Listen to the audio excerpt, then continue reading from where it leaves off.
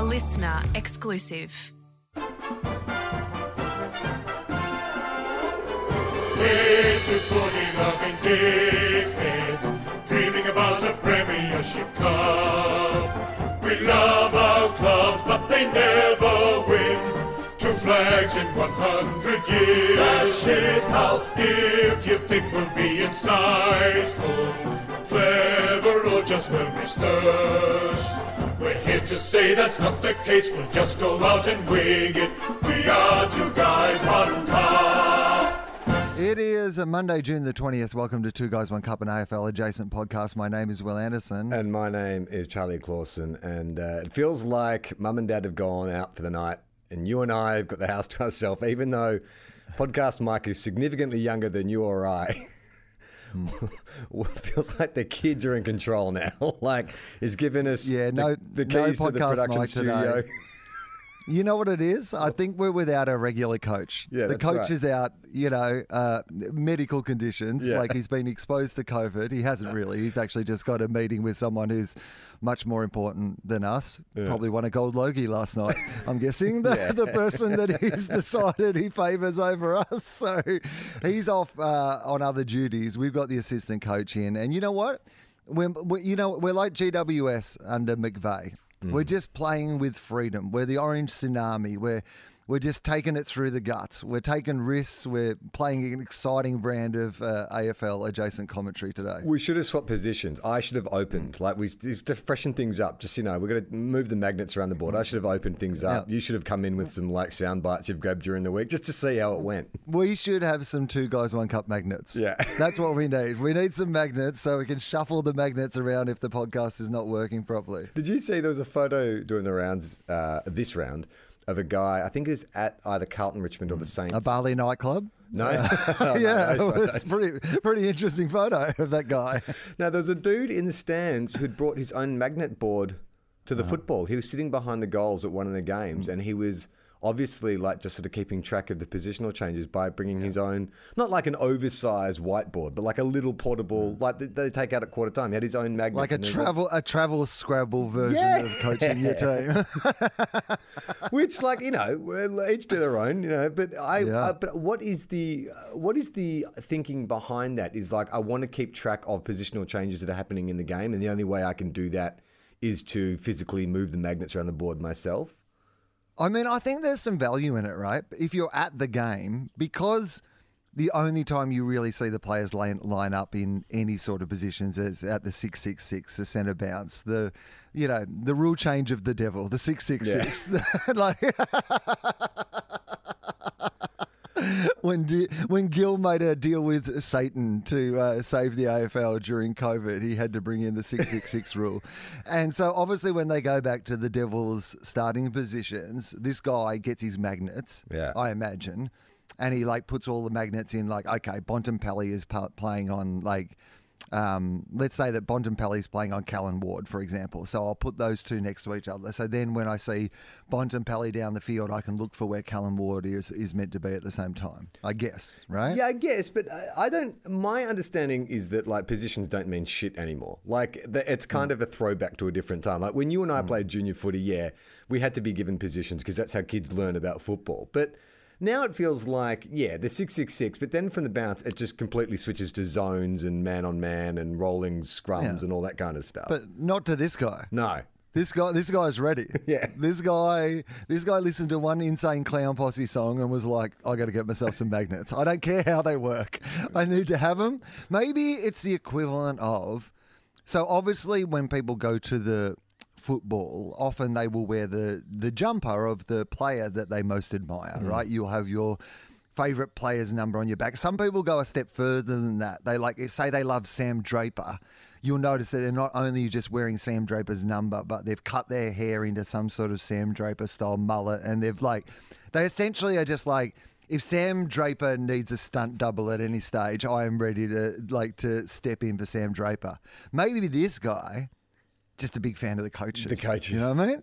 Like he goes, I love the game, but to be honest, my favourite bit is the coaches. I just love seeing them shuffling those magnets around, and I just want to be there in the outer, giving a shout out to the coaches out there doing their job. I guess it's no different to someone going to see Star Wars and taking in a toy lightsaber. You know what I mean? It's the same thing. He's cosplaying as an assistant coach.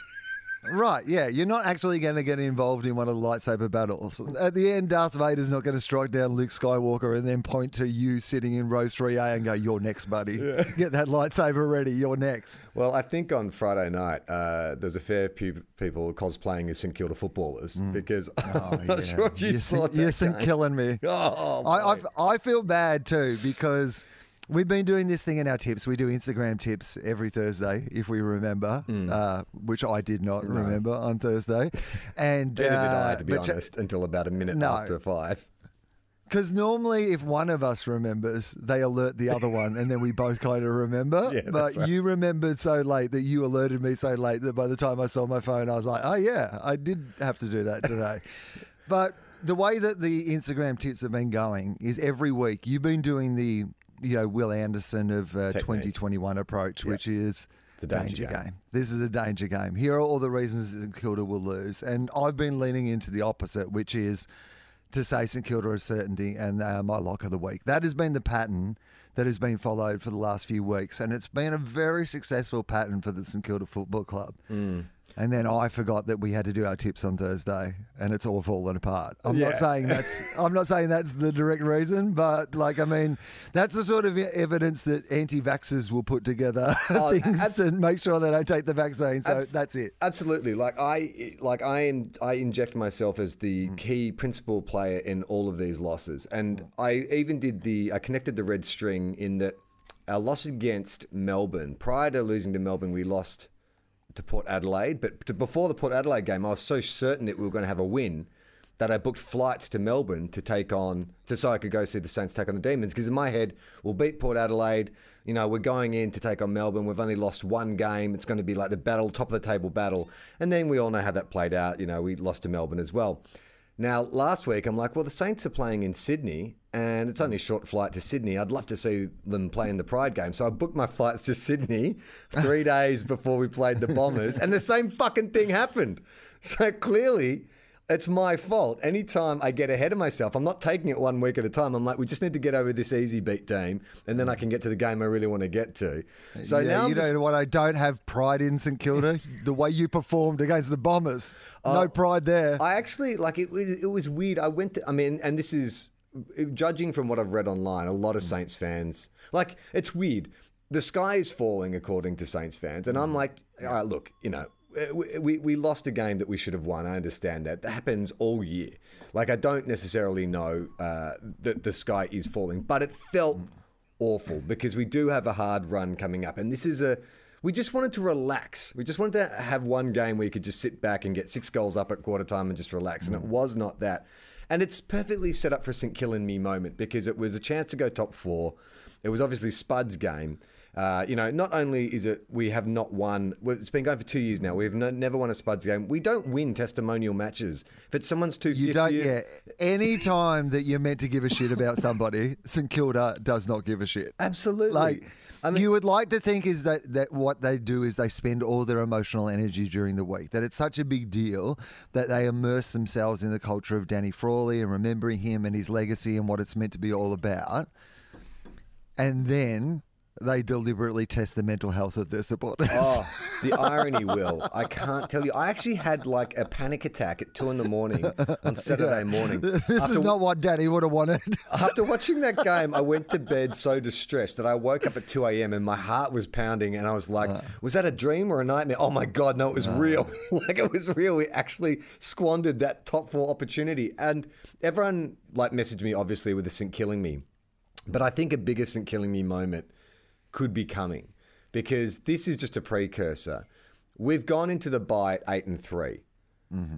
There is a chance that we could not make the finals from here, which would be your St Killing Me. It would be the biggest St Killing Me moment and not entirely unexpected. I think in 2017 or one of those years, we went in at 7-4 and we didn't make finals. So there's a precedent for this, but Well, it wasn't just St Kilda who were struggling on Friday night. I watched the whole pre-game with Gary Lyon, Brownie and Nick Riewoldt, and just listen to the trouble they get themselves in confusing Ben Rutten and Brett Rutten. She's with Ben Rutten on this, with Brett Rutten on this very, very big night for the Saints. And we spoke to Brett Rutten, Ben Rutten, sorry. I think speaking to Brett Rutten at the start of the year, it's getting confusing, isn't it, between Ben Rutten and Brett Rutten. We're all having problems. All three of us have done it. We've done it. But he was... Wait until they find out about John Longmire and Justin Longmuir. They're really going to lose their minds. Dennis Pagan and Chris Fagan, so I can't really hold it against them. Yeah, but I would have thought your pre-game on Fox Footy should be held to higher standards than two guys, one cup, and AFL adjacent podcasts, and they're sounding pretty similar at the moment. That's my problem. Do you think it's the equivalent of when someone you miss the first 3 shots on goal and then the pressure builds? So Gary Lyon stuffs it up and then it gets inside Nick Riewolt's head and then it gets inside Brownie. I mean, Brownie, out of all 3 of them, I'm like, I don't get mad when Brownie mucks up a name. I feel like he's had enough head knocks that you sort of got to forgive him for a couple of mistakes like that. Also, in a general way, I think there's just some primal instinctive survival mechanism that knows in the laws of the jungle that when you see someone like a Jonathan Brown, we as weaklings should not make fun of him. You know what I mean? Instinctively, regardless of what he does, there is a part of us that's like, yeah, boss, you're right. You know what? He should change his fucking name. It is too confusing. Can I say on the when you're talking about superstitions and how you get in your own head about superstitions, so I have now enough evidence for one of mine for this season, which is because you know that I started slow with the footy this year, didn't watch a lot of footy at all, and you also know about me that I don't love watching the Bulldogs play live. Normally, I'll just let the game happen and then I'll go and watch the replay, but there's been a few times this year where the only opportunity that I would have to see the Bulldogs game has been when the Bulldogs game was happening, or it was the only game of football on and I wanted to watch the football. So Saturday night being a good example of that. That's the sort of game that I normally would have been like, nah, I'm too nervous about this. Let's let it play it out. Yeah, go on. Can I ask, do you check in or do you just wait till the end and then check the final score? No, I'll check in. Yeah. I'll be curious. But there's been, I think, 4, maybe 5 times this year that I've ended up watching the Bulldogs live. Right. And in each of those games, they have won. I have not seen the Bulldogs play live this season and not see them win. Right. And so now I feel like they're relying on me. I feel like I haven't been there for them. And for the rest of the season, I'm really going to have to carve out some time to sit there and put myself through it. Well, yours is the opposite. Mine is, as soon as I want to be present and give the Saints my full undivided attention, they fucking lose. Whereas yours is no, you have to give them the full. I need to go into some kind of sensory deprivation tank for the rest of the season.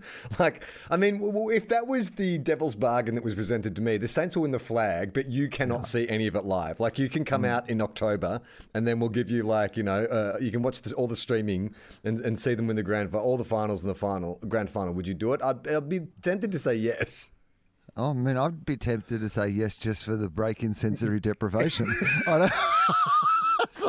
I got to be honest with you, mate. If you can handle my shit for a few months while I'm in sensory deprivation, I'm just happy to take that regardless of the footy result. Well, you know who I need to get some sensory deprivation from is Cameron Ling. He is on his bullshit again. I'm not sure. What is going on with I Ling? do not know. There is Cameron Ling okay? I am worried about Cameron Ling. I think this is the untold story of this season, is this heel turn that Cameron Ling is taking.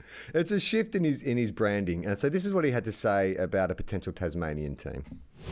Al, we will hold the discussion on Tasmania and a 19th team and the depth of talent in Australia for another week. I promise it's there, Lingy. It's there. We can have that debate. Have you seen some of the players running around for North Melbourne and West Coast?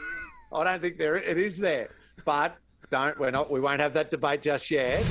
So Cameron Ling not only saying there's no cause for Tasmanian team, but also taking pot shots at North and West Coast as well. And I don't know that I like this heel turn. It rings very hollow.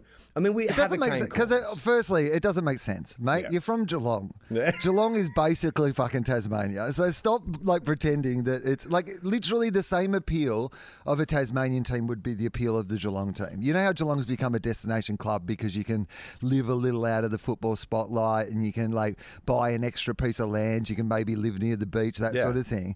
It's a bit colder in Tassie, but you know, climate change is going to take care of that in the next few years, so that'll be fine. But also, if you just want a quiet lifestyle where you can like be in the outdoors and like live in this sort of community and be, it's basically like.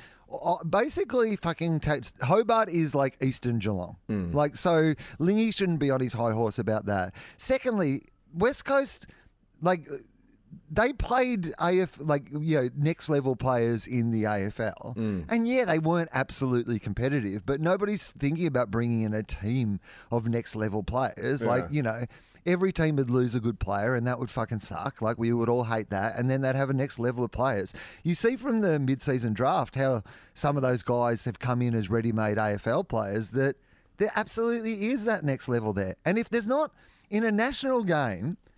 If we can't be developing enough new talent for there to be one more team in this competition, then that is a problem with the fucking talent system in Australian football. That is not a problem with a 19th team. But anyway, I don't want to be mad at Lingy like this, Charlie. I just want to love Lingy. I just want to be like, look at you, Mayor of Geelong, Lingy. Well, like Kane was back on his normal bullshit, which is, you know, it's unsurprising at this stage. Like I even got a soundbite, but I'm going to refuse to play it. I grabbed the soundbite, but I'm like, I don't want to play it. It was him literally provoking Collingwood supporters about the whole De Goey thing. He went on his show on SEN and pretty much said to them, come at me. Like, I'm obviously lacking clicks this week, so come at me.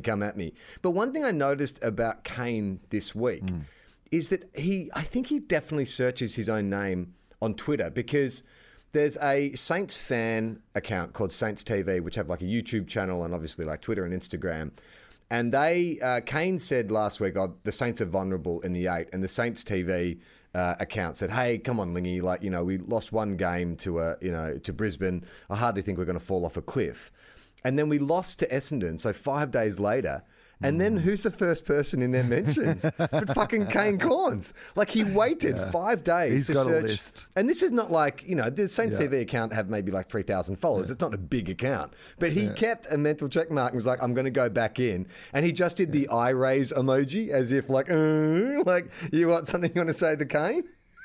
That's Kane Corns' equivalent of John Wick. Yeah. Like, you know, every motherfucker who killed his dog and stole his car, he is going to hunt down and repay. But it was a big week for Kane because Kane went the hardest on Jordan De Goey should not be going to Bali. And we were all like, yeah, okay, well, fair enough. Typical Kane Corns take on this. Absolutely unsurprising that that's what Kane Corns would think. And I've got to be honest with you, I had some sympathy with Kane Corns' position on that one. I was like, does not seem like the smartest of all moves for Jordan to go and you'll be going to Bali mid-season. But you know what? Maybe it'll all work out fine. Well, spoilers, guys, if you've been saving your AFL news to binge this weekend, it did not work out fine.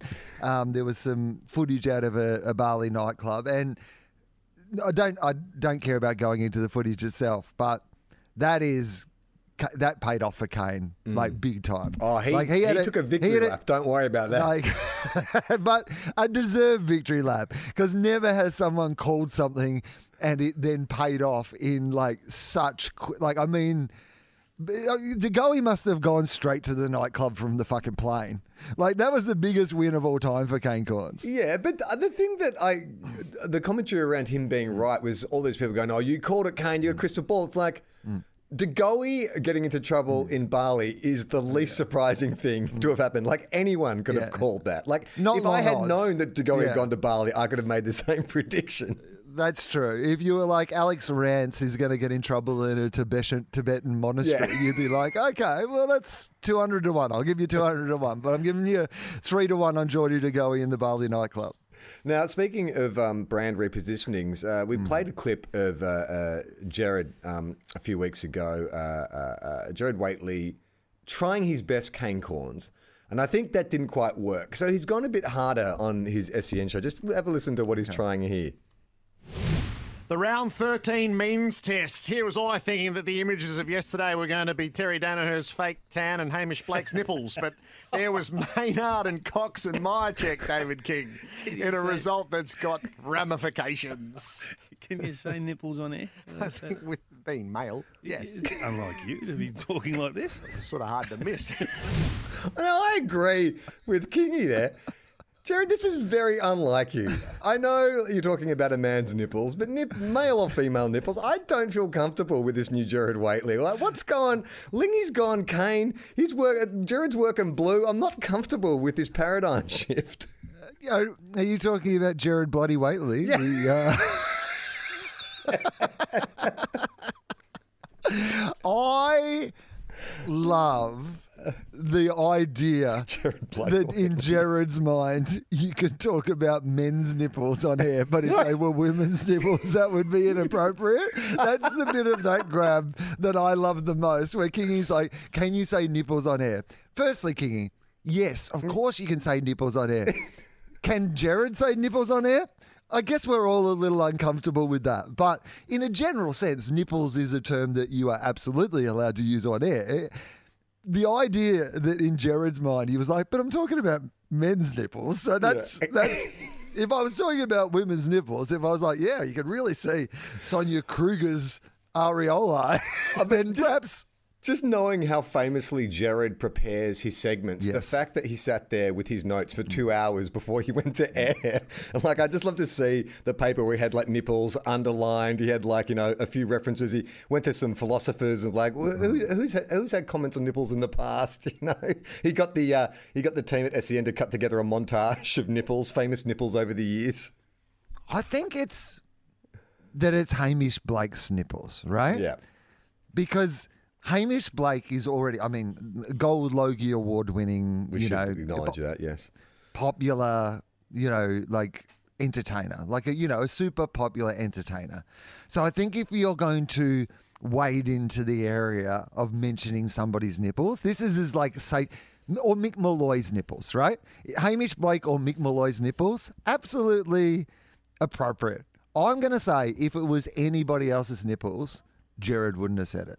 Right. I feel like he felt like that was like a safe comedic zone for him to... Yeah, he's like, I don't... You're not going to comment on an Olympian's nipples. A comedian, no. It seems fair game. I mean, if you'd gone down the slide, I think he would have felt comfortable commenting on Will Anderson's nipples. Right. But how would that make you feel? If they were your nipples being highlighted, how would you feel? I'd be my nipples would be wrapped for the attention. I'm not sure that anybody's paid them any attention ever, really. What if it was Robbo commenting on your nipples? How would you feel about that? Well, by the time he got to the fucking point, I would have left. So. Now, can we go back to Thursday night with the Tigers beating Carlton? It must be stated, Carlton have been decimated by injury. So I don't know this is a full reflection. Listen to me defending Carlton. Who is this person on Two Guys One Cup? But the Tigers were very impressive. Will, big two-word question. Tigers back? Question mark. Mm-hmm. Are the Tigers back? I mean, the Tigers are roundabouts, aren't they? But that's where they are, I think. I don't know if they're fully back. But there seems like there's a lot of teams that could damage other teams' hopes of winning the premiership. And I'm not really sure anymore who's going to win the premiership. Yeah. Like, Melbourne's most likely, but Lee Montagna, did you see that he went... Yeah. he went with the idea that Melbourne... I think this is the Kanification of AFL football commentary, though. I do feel like everybody feels like they have to...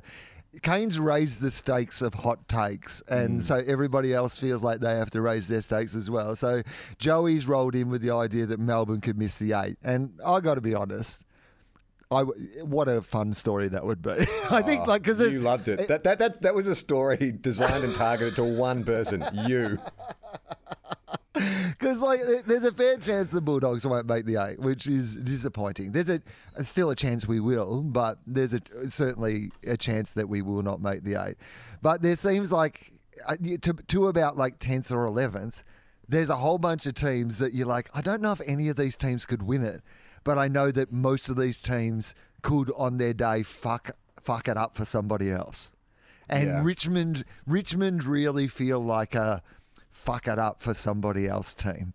Like that somebody could be flying through the finals and then just roll into Richmond and they will fuck up their whole plans. Well, because they seem to be the ones with the most confidence and experience in that final system. Like if you got Freo, you got Melbourne, you got St Kilda, you got Carlton. There's a lot of newbies in there, and even like as we know, the Bulldogs only really feel comfortable coming from the bottom half of the eight.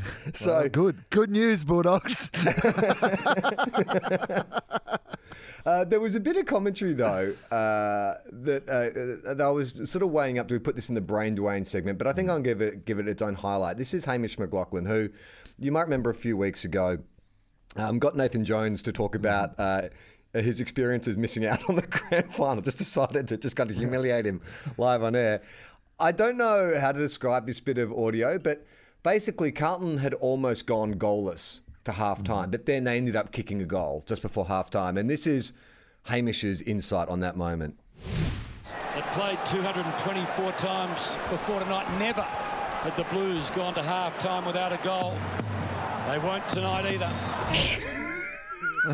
So his point is they've never gone in goalless at halftime, and that also won't happen. So clearly he was like, I've got this great stat. I've got this great stat. I can't wait to bust this out. And then 2 minutes before halftime. This is the first time in like 200 odd it's never happened before.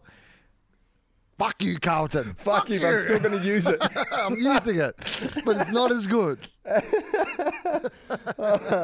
Well, why don't we, we'll move into the Brain Dwayne segment. Yeah, okay. We've been getting like inundated. It's really caught on, the Brain Dwayne. We've had a lot of people hitting us up.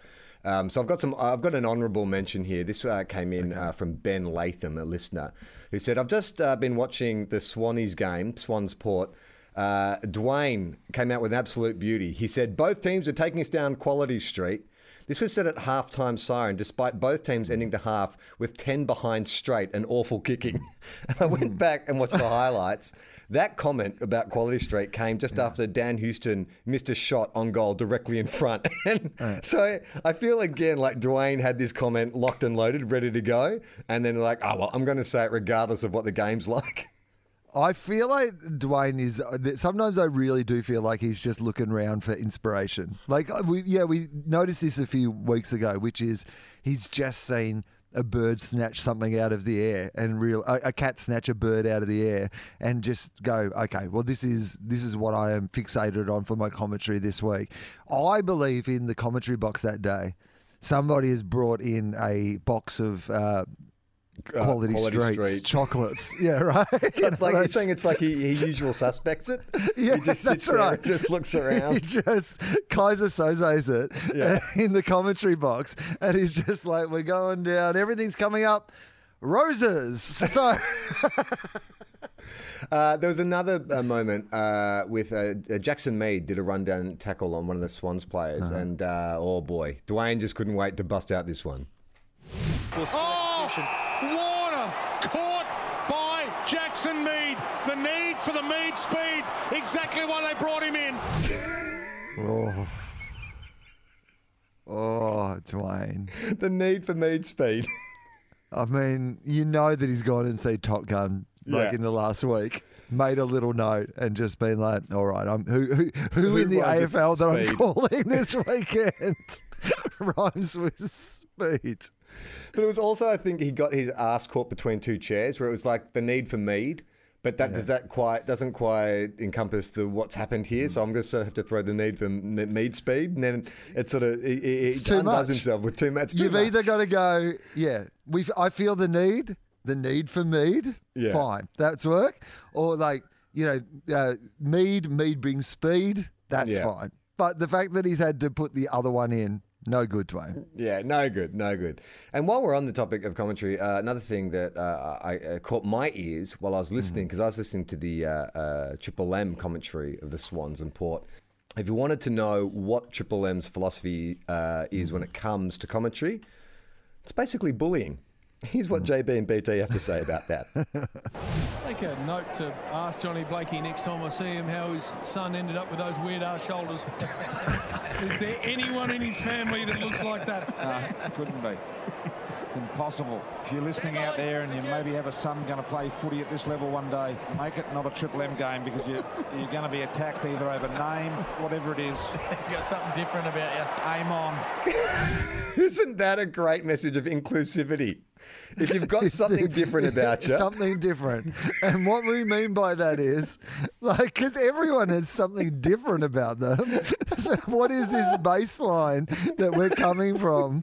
But that is my favourite thing about Brian Taylor, that most of his commentary is around the idea of going, well, that's unusual. Yeah. Or that's... that's it. Like, everything's just pointing out things that are not quite normal. And you're like, okay, Brian, thank you for that. That's what the world's like. I mean, my favourite Brian thing is the way he calls the movement of a ball depending on what ground. When you're kicking for goal, the movement of the ball depending on what ground you're at. So you've got to kick it left to right, or you've got to kick it right to left. And you've got to start this one at the left goal post. Yes. I'm always fascinated by that when they're playing at Marvel, because I always assume like the wind plays a factor in that. But even at Marvel, he'll say, "Oh no, you've got to hang it out to the left goalpost, or hang it out to the right goalpost, and then it'll bit of right to left." And then if it doesn't move like that, he blames the player. The player. Yeah, it's the player's fault. Well, he didn't do it properly, did he? I told him what to do. So the Bulldogs, the good momentum going. Tim English, great game against the Giants at the weekend. But the big issue coming... Can I just quickly say on the Bulldogs that I believe this is the only way that we can win, which is we know that our backline gets scored against relentlessly, and there's just not... You look at our team and you just think there's not much we can do about that. And now we've lost Jure as well, who's like a key... We've just got to go with the theory of scoring more points than the opposition. It's the only way that the Bulldogs, I think, can win. If we rely on the idea that we're going to defend our way out of games and stuff, it's just not going to happen. So it was it was the highest scoring game of the year, and it was super entertaining to watch. Like football, when basically you've just got... Toby Green kicked 7 goals in a losing fucking team. He was amazing. Was it 7 or 6 goals? 7. Oh, wow. Yeah, no, look, the game itself had a lot of highlights. The one thing I want to talk about, though, is the crowd. So I think the official number was 6,000 people at that game. And so I did a bit of reading about it. So the biggest crowd that the Giants have had this year was for the Battle of the Bridge. They had 25,000 for that. Yeah. They get bigger crowds at Canberra than they do at Giants Stadium, which I guess is because people can travel from Victoria. So if they're playing Victorian teams, you might get a bit of a boost there. Also, I think Canberra are a sporting city. I know when I was living in Canberra, like if they have a team, like the Raiders have always been really well supported, but if they have a team in something, then I think they go out to stuff. Plus, it's a smaller ground, obviously, easier to fill up. Yeah. But do you think the time is right now for the Giants to do another stunt recruit? Just like Israel Folau when they first came to the competition, do they need something that will capture the hearts and minds of like Sydney Rugby League crowds? Well, I think the problem is that Rugby League didn't really work out, did it? Like getting Rugby League players over didn't work out. Oh, so I think we open up we go to the world of celebrity. Well, that's what I was going to say. Sydney to me is much more a celebrity city. They don't give a shit really about what we need. Who's a really popular Sydney celebrity? They got to live in Sydney. I think they've got to live in Sydney or want to come back to Sydney. What about Russell Crowe? What I would say. Like Russell Crowe. I mean, he's always photographed around Woolloomooloo riding his bike around Centennial. Nah.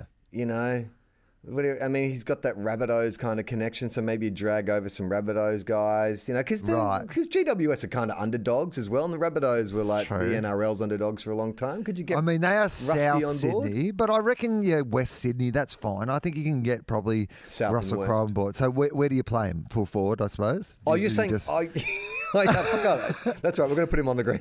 No, he's in the team. Like, he's got to play. This is part of it. Where would he play? I'd put him in the guts. I think he's got like Callum Ward kind of, he's a stocky kind of dude. Like, I reckon just put him in the guts. I don't think then again, he's not doing much running, is he? So maybe out of the goal square. And I think he still likes to get in the darts. You don't want to blow up his lungs. But I like the idea that, sometimes they'll get them on the exercise bikes, like on the sidelines when they're waiting to get back on. And he could just be on his like normal bike that he rolls around Sydney on, just smoking a dart, like having a break on the sidelines. And he can get toe fog back together and they can re-record the big sound. Like that's actually okay. That's pretty good. And you know what? Like he'd be very good at your sort of speeches pre-game. Like, I mean, that's your sort of, your gladiator style. That fits very well in that sporting environment with having somebody and talking about Amazon, like a bit of pull power for your Amazon documentary. I mean, obviously they followed the story of GWS last time, but imagine if suddenly now you've got the star power Russell Crowe playing at full forward. I mean, with the rest of that list demographic, right, with all those younger players, I reckon Russell Crowe would kick a goal a game. I reckon you could manufacture a goal a game by Russell Crowe, even at his age and his weight and the fact that he's never played AFL football. I reckon that we could get him a goal a game. All right, well, it's time for everyone's favourite segment. Whether it's Jake Lloyd or Tony Lockett, it's time for Pocket Profile Pocket. Will, Two Guys, One Cup favourite, someone we've talked about extensively. We even came up with a song for this gentleman. Do you know who I'm talking about? Stephen Cornelio. No, it's 2 Metre Peter. Peter Wright. Oh, okay. Well, now, song is being generous, but I understand what you're saying. Now, there's one answer in this entire profile that I'm fascinated by, and that's the whole reason I selected Peter Wright for this week.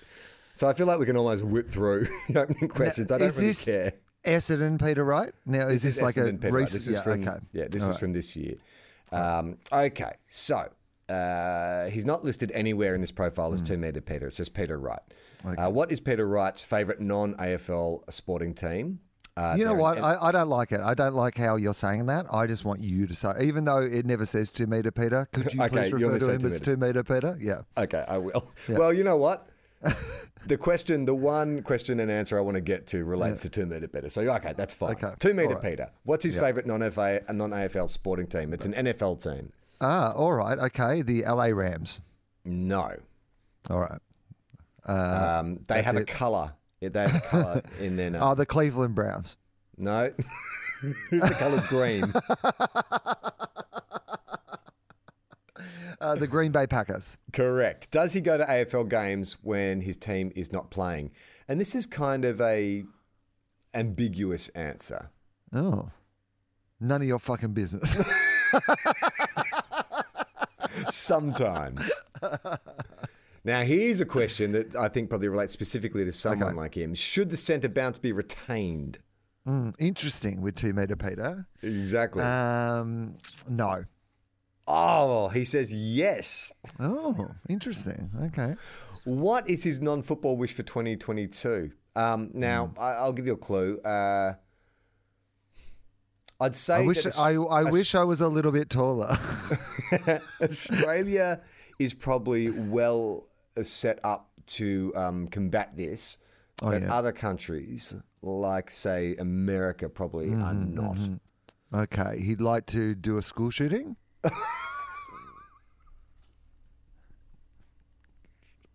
No. He has a non-football wish for 2022. He wants, he doesn't want any more variations on this thing. Yeah, okay. It doesn't want any more variations on something that would be okay in Australia. Has done quite well at ensuring that perhaps there's no guarantees we have, but... Oh, okay. So no more COVID? Or no more COVID variants. Yeah, okay, good. All right, no more COVID variants. Well, I do think it's interesting, too, that he didn't just say no more COVID. He specifically mentioned... Yeah. No more variants. I like the COVID that we have right now. Yeah. Like, no changes to rules in the AFL and no changes to COVID. Can we just have 1 year where it's Omicron and it's still Omicron? I mean, do you think at Essendon there is some kind of resistance when, everyone had to get vaccinated, you had to get vaccinated to play AFL? Do you think when it came to Essendon, they were like, oh, no, I know what happened last time you guys busted out the needles. Fool me once, shame on me. I mean, no, shame on you. Oh, shame on someone. This is a honey trap. I understand what's going on. Who rules the roost in his house? Now, I'll tell you it's his dog. Okay. But I want you to guess the dog's name. All right. It is a unit of measurement. Oh, okay. Is it that also plays for Fremantle? a unit of measurement that also plays for Fremantle? Okay. I don't think that clue's helping me, so I'm just going to say distance. So short, Land size. shorty. Just miles. Size. Acres. Acres. Oh, acres. Okay, good. Yeah, okay. Yeah, right. Where did he go to Auskick? Well, this is it's sort of in like Essendon's recruiting zone. It's a Melbourne suburb, begins with the letter F. Famous for horse racing. Flemington. What was the common theme of his school report card? Easily distracted, distracts others. Correct. Every fucking week. I mean, that's a gimme. That's a gimme question each week. That's for your AFL recruiters, though, right? Yes. Surely they've got to be scouring around the country looking for people who are easily distracted and distract others and recruiting them onto AFL lists. Did he have a part-time job while in school? Yes. No. I'm surprised by that. I reckon he would have been 1.5 metre Peter, I imagine, or maybe 1.2 metre Peter. But there were a lot of uses for a tall kid, like stacking shelves and stuff like that. I would have thought so, right? Anything to do with high stuff. Trimming trees. Put the kid to work. And he would have been skinny too, so he could probably clean a chimney, just hold him by the ankles. I was a chimney sweep. They're like a little urchin. No, literally they used me to sweep a chimney. They just wrapped me in a fur coat and just stuck me down the chimney. Which teammate should run for office in the future? I'm not familiar with this guy. All right. His first name is Tom. His last name, the opposite of his last name would be Solar. Oh my God. The opposite of his last name is Solar. Solar. Is it Lasso? Ted Lasso.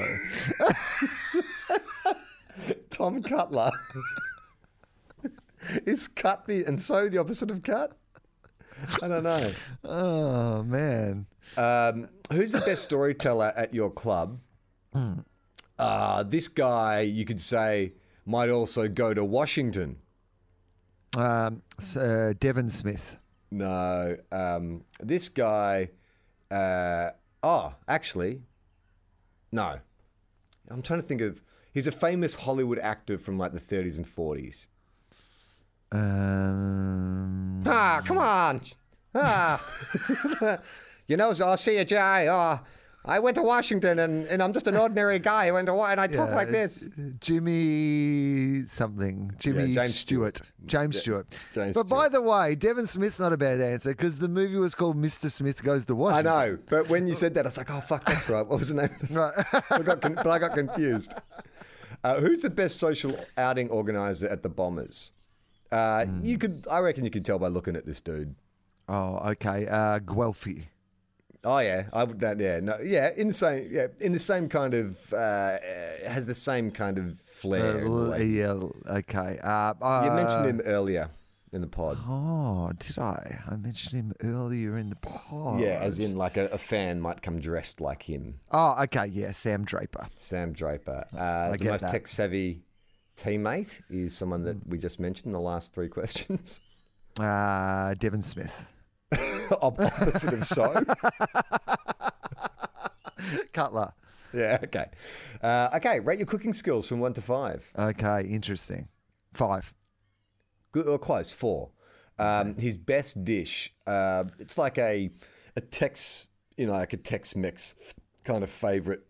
Yeah, okay. So burritos, nachos, quesadilla. Smoked beef ribs. Okay, all right. What was his worst cooking disaster? In the same kind Blew of... up a barbecue.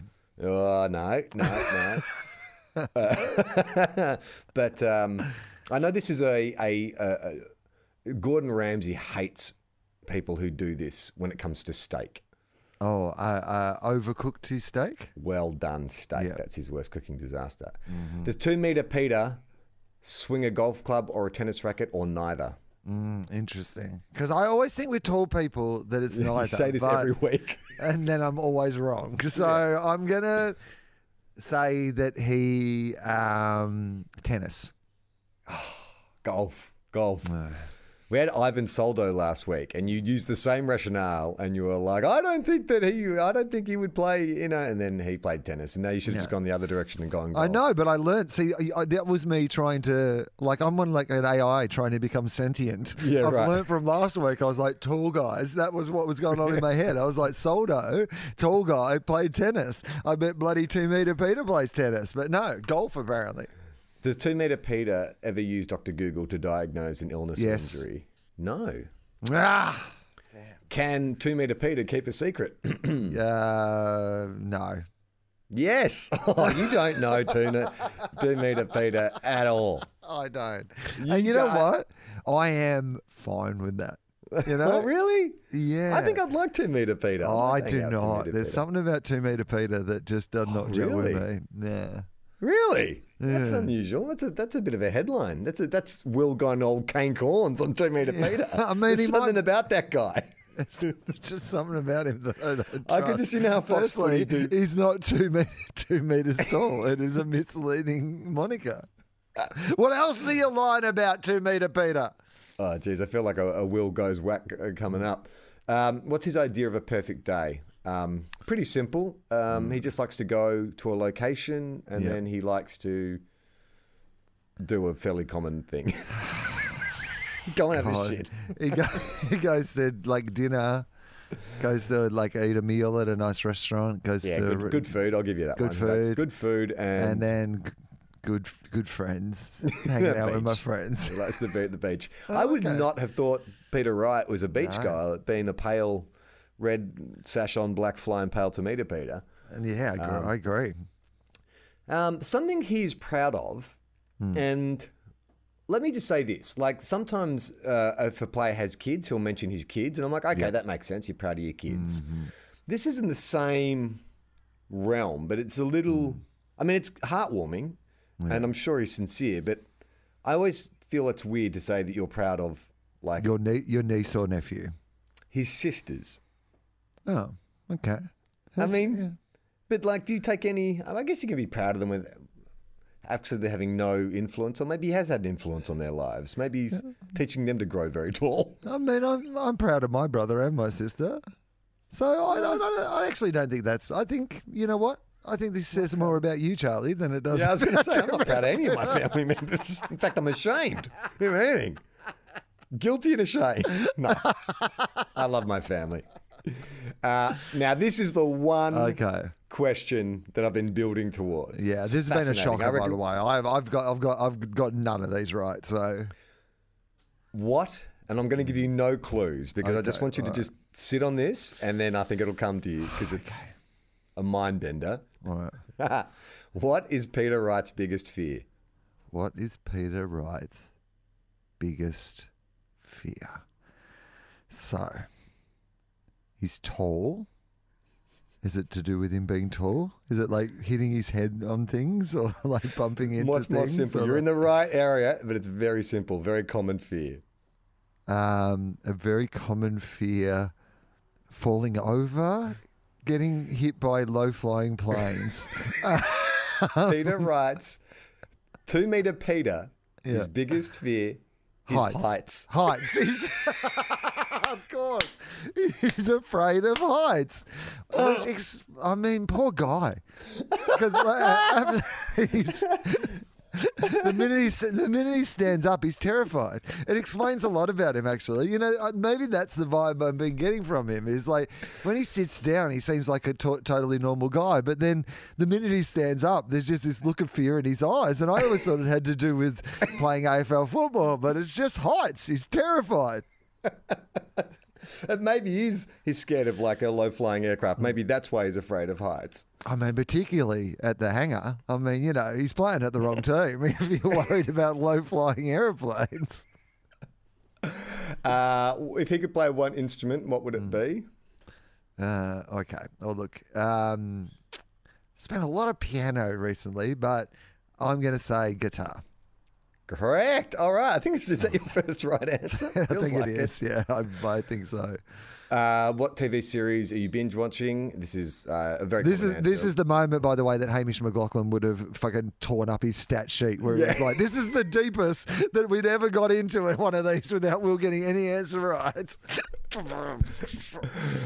It's a long-running American sitcom. Is Very his favourite show? Streaming, modern sitcom. Well, The Office. The Office. And the best movie of all time. Oh. And again, this is the new Shawshank Redemption for The this Dark generation. Knight. The Dark Knight. Correct. Well, you know what? I think if you carry that form into next week, that you've got a lot to work with there. You sort of came good in the last junk quarter. time goals. That's what I got. Jagged a couple junk time goals to get your confidence up.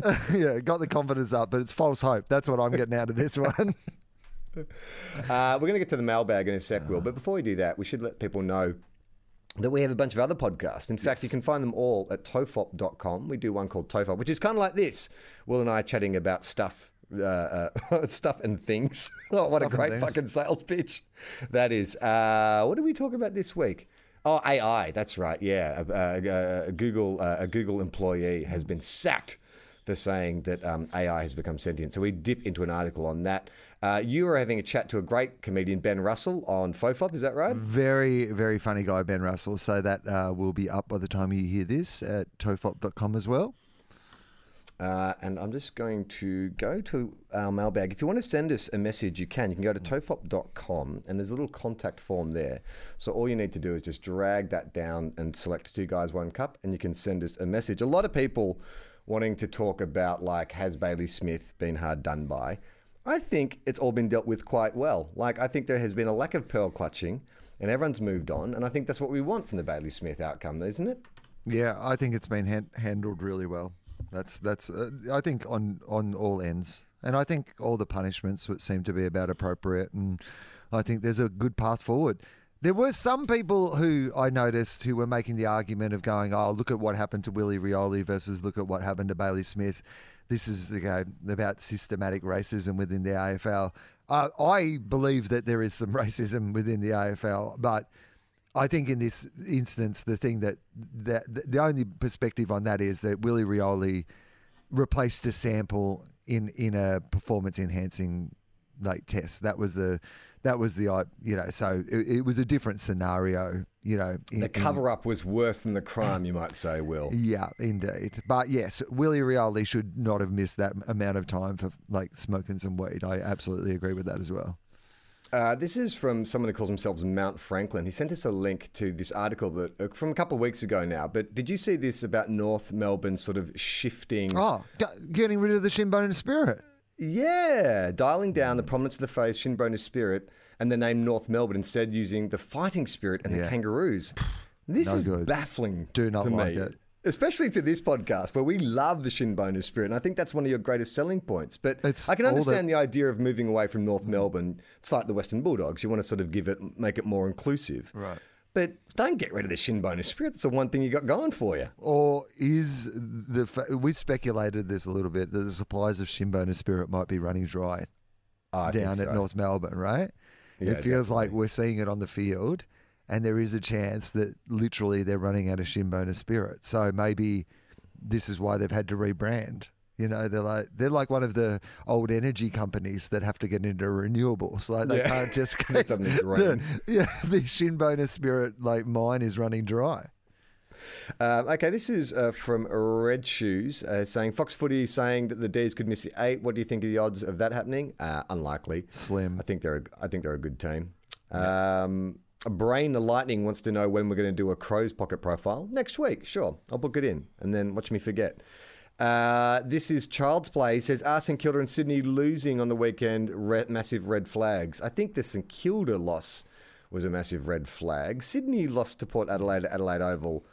I don't think is as big a red flag. I just think it's a very even competition this year. I think there's 12 teams trying to fit into 8 finals positions, and it's just unfortunate that one of the years that St Kilda is potentially a finalist is the year that 11 other teams are also potential finalists. Oh, I know. I mean, the fact like the Gold Coast could make the finals would normally excite me, except that if Gold Coast make the finals, it probably means my team hasn't made the finals. Julie 10 says, how awesome at the Gold Coast to see Alex Davies' grandpa coming from Japan to see them win and to join the song. Did you see this? Yeah, heartwarming. Unreal. Beautiful. So apparently he loves AFL, watches heaps of games, has really got into the game and all that sort of stuff, has come out, like his grandson's kicked a goal, and then there is footage of him and Stewie Dew in the changing rooms, hugging and then doing the little goal signal to each other. Saw that. The international language, the umpire goal signal. And then Granddad gets in the circle and sings the song with him. Travie Boy says, you got to watch the Tom Liberatore interview with Best on Ground. Trust me, I did catch bits of that. I sort of feel weird about going to another ostensibly comedy football show and then just taking their best comedy bits and playing it on our show. But fair to say, Libber is a good media performer. I look forward to whatever he decides to do after football. He's comfortable in his own skin, isn't he? Like early on, there was obviously, he is a bit, different to some of the other footballers who are in the league, and he has a different sense of humour and a different way of speaking, and probably a bit of a different lifestyle. I feel like he's just grown up and accepted those bits of him, and now that's what makes him. I mean, he is an unreal footballer. Like he is, when he is playing well, the Bulldogs are a much, much better team because there is something that he can do on that football field where he just grabs that ball and, like, I've never seen anyone have more of he almost has a cartoonish way of starting running fast in that he leans down low and goes. Like it's you're like, oh, here he goes. Look at this.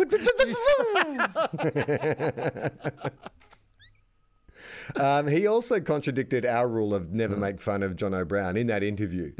Brownie was sort of giving him some shit about the Bulldogs staying on the ground for like 20 minutes after the match and, going over and shaking hands with all the fans. And Libba just gave it straight back to Brownie and said, oh, yeah, we'd like to give back to the people, a concept you're probably unfamiliar with, Brownie. Yeah.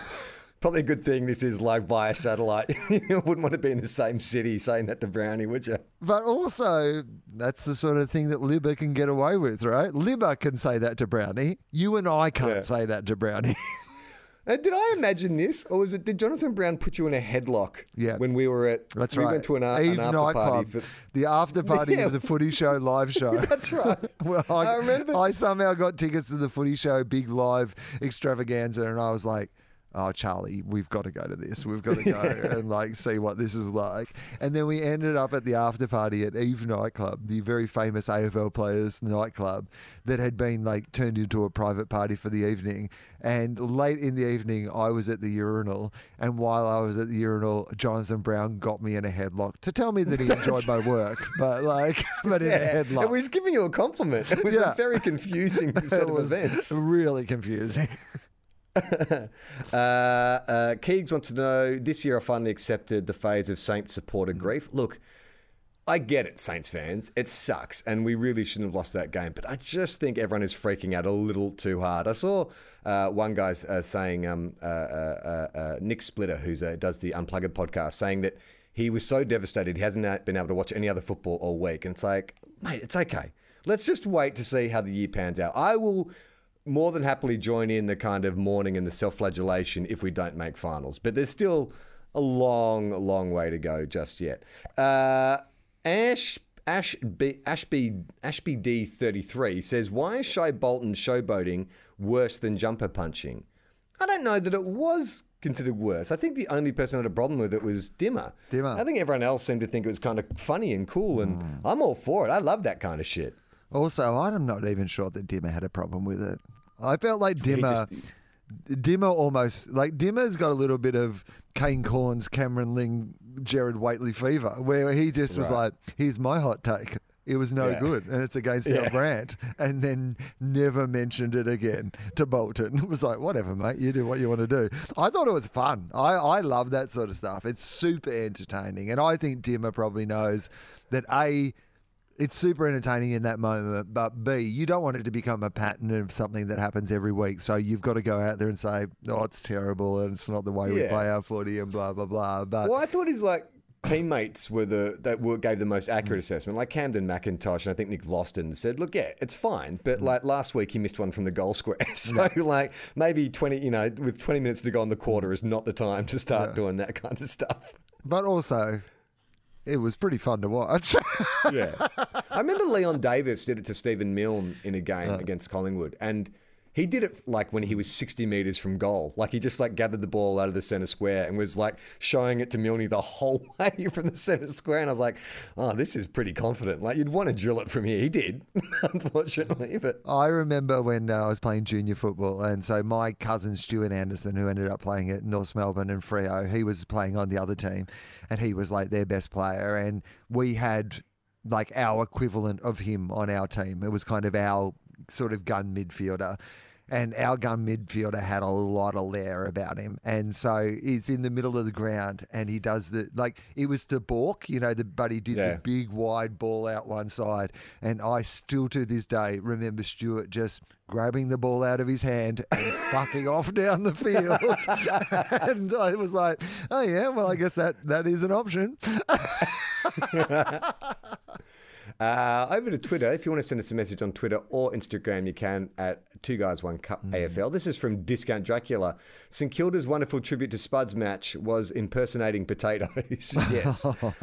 I think it was. The bizarre thing about that game too was in the third quarter, we came out and we kicked 5 goals in 7 minutes. So clearly, it wasn't a question of ability. It was a question of effort and desire. But it's amazing to have kicked 5 goals in a row to level the scores, and then we just let Essendon kick the next 6 goals of the quarter. It's a weird game. It was a very weird game. Yeah. LBD2016CG. Does any player barrack as hard for the team as Cody Waitman does when he's on the sidelines? Yeah, he's an interesting character, little Cody Waitman. I mean, tagging on the back of that, April says, "Is Cody Waitman really a Fraggle?" And she's attached a GIF of one of the Fraggles, and my God, the resemblance is astounding. He is, you know what? At the moment, not that I want to point this out, in a bad way, is his skin's rough at the moment. He's still a really young man, and he's got some acne and stuff. And I always think that must be you're going out there to play and to have people look at you and stuff, and it's just that must be tough. But then that first half was the best first half of football I think I've seen him play since he's been at the Bulldogs, and then to see his elbow completely out of place, I just okay, well, he'll obviously not be able to come back on the field. The fact that he got it strapped back up, that he went back out there and he was flying for contests and laying tackles, it felt like one of those games where that might have been he's been a good player for us for a long time now, but it felt like he graduated to a different level in that game. It was actually really inspiring to watch. And absolutely right about barracking on the sidelines. He is the number one Bulldogs fan. They should make him the number one ticket holder because no one loves the Bulldogs as much as Cody Waitman. I can't watch any of those injury videos. Him getting his fucking elbow or shoulder put back in. That poor Suns player who had the double lower leg break. Yeah. Oh my God. There's some people who really enjoy or get fascinated by watching those injuries. I fucking hate them. If I see an injury happen live and they go to the slow-mo replay, I have to turn away. There's something about it that I don't know if I'm too empathetic or whatever, but I just fucking feel it makes my stomach turn. Oh, I've noticed that they do a lot more warnings of it these days. Right. We don't need a close-up of that, or we've seen that already. We don't need to see it again, which I actually think is the right approach. If people want to go and find it, fine. But yeah, Waitman's elbow was... It was not where it was meant to be. That's what I will say. I'm not a doctor, but it was certainly not where...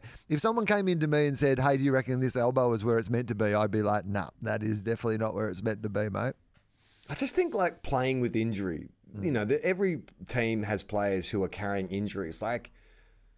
Just the mental toughness to be able to do that. If I have I woke up with a strained buttock 4 days ago. I don't even know how it happened. And I was like, oh, this is going to ruin my day. I can barely sit down to work on my computer. But Oh, then, yeah. imagine having to jog or jog sprint 15 Ks. If I dislocated my elbow writing a fucking joke on my computer, I'd be have 3 months off. Sorry, can't. All right, that is the end of the mailbag. Thank you to everyone for listening. We'll try and do our tips every Thursday, sorry. Instagram Live, Oops. 5 p.m. We'll try again this week. The best way to know if we're going to do it is I will normally put something on the story saying we're going to do it, but then it's a bloody crapshoot whether it happens. We'll try our best. But thank you, everyone who has signed up to the listener app and is listening. The numbers have been good, and you're telling your friends. If you want to check out our other podcasts, you can at tofop.com. But for now, play on, not 15. Ball. We are two guys, one cup. Listener.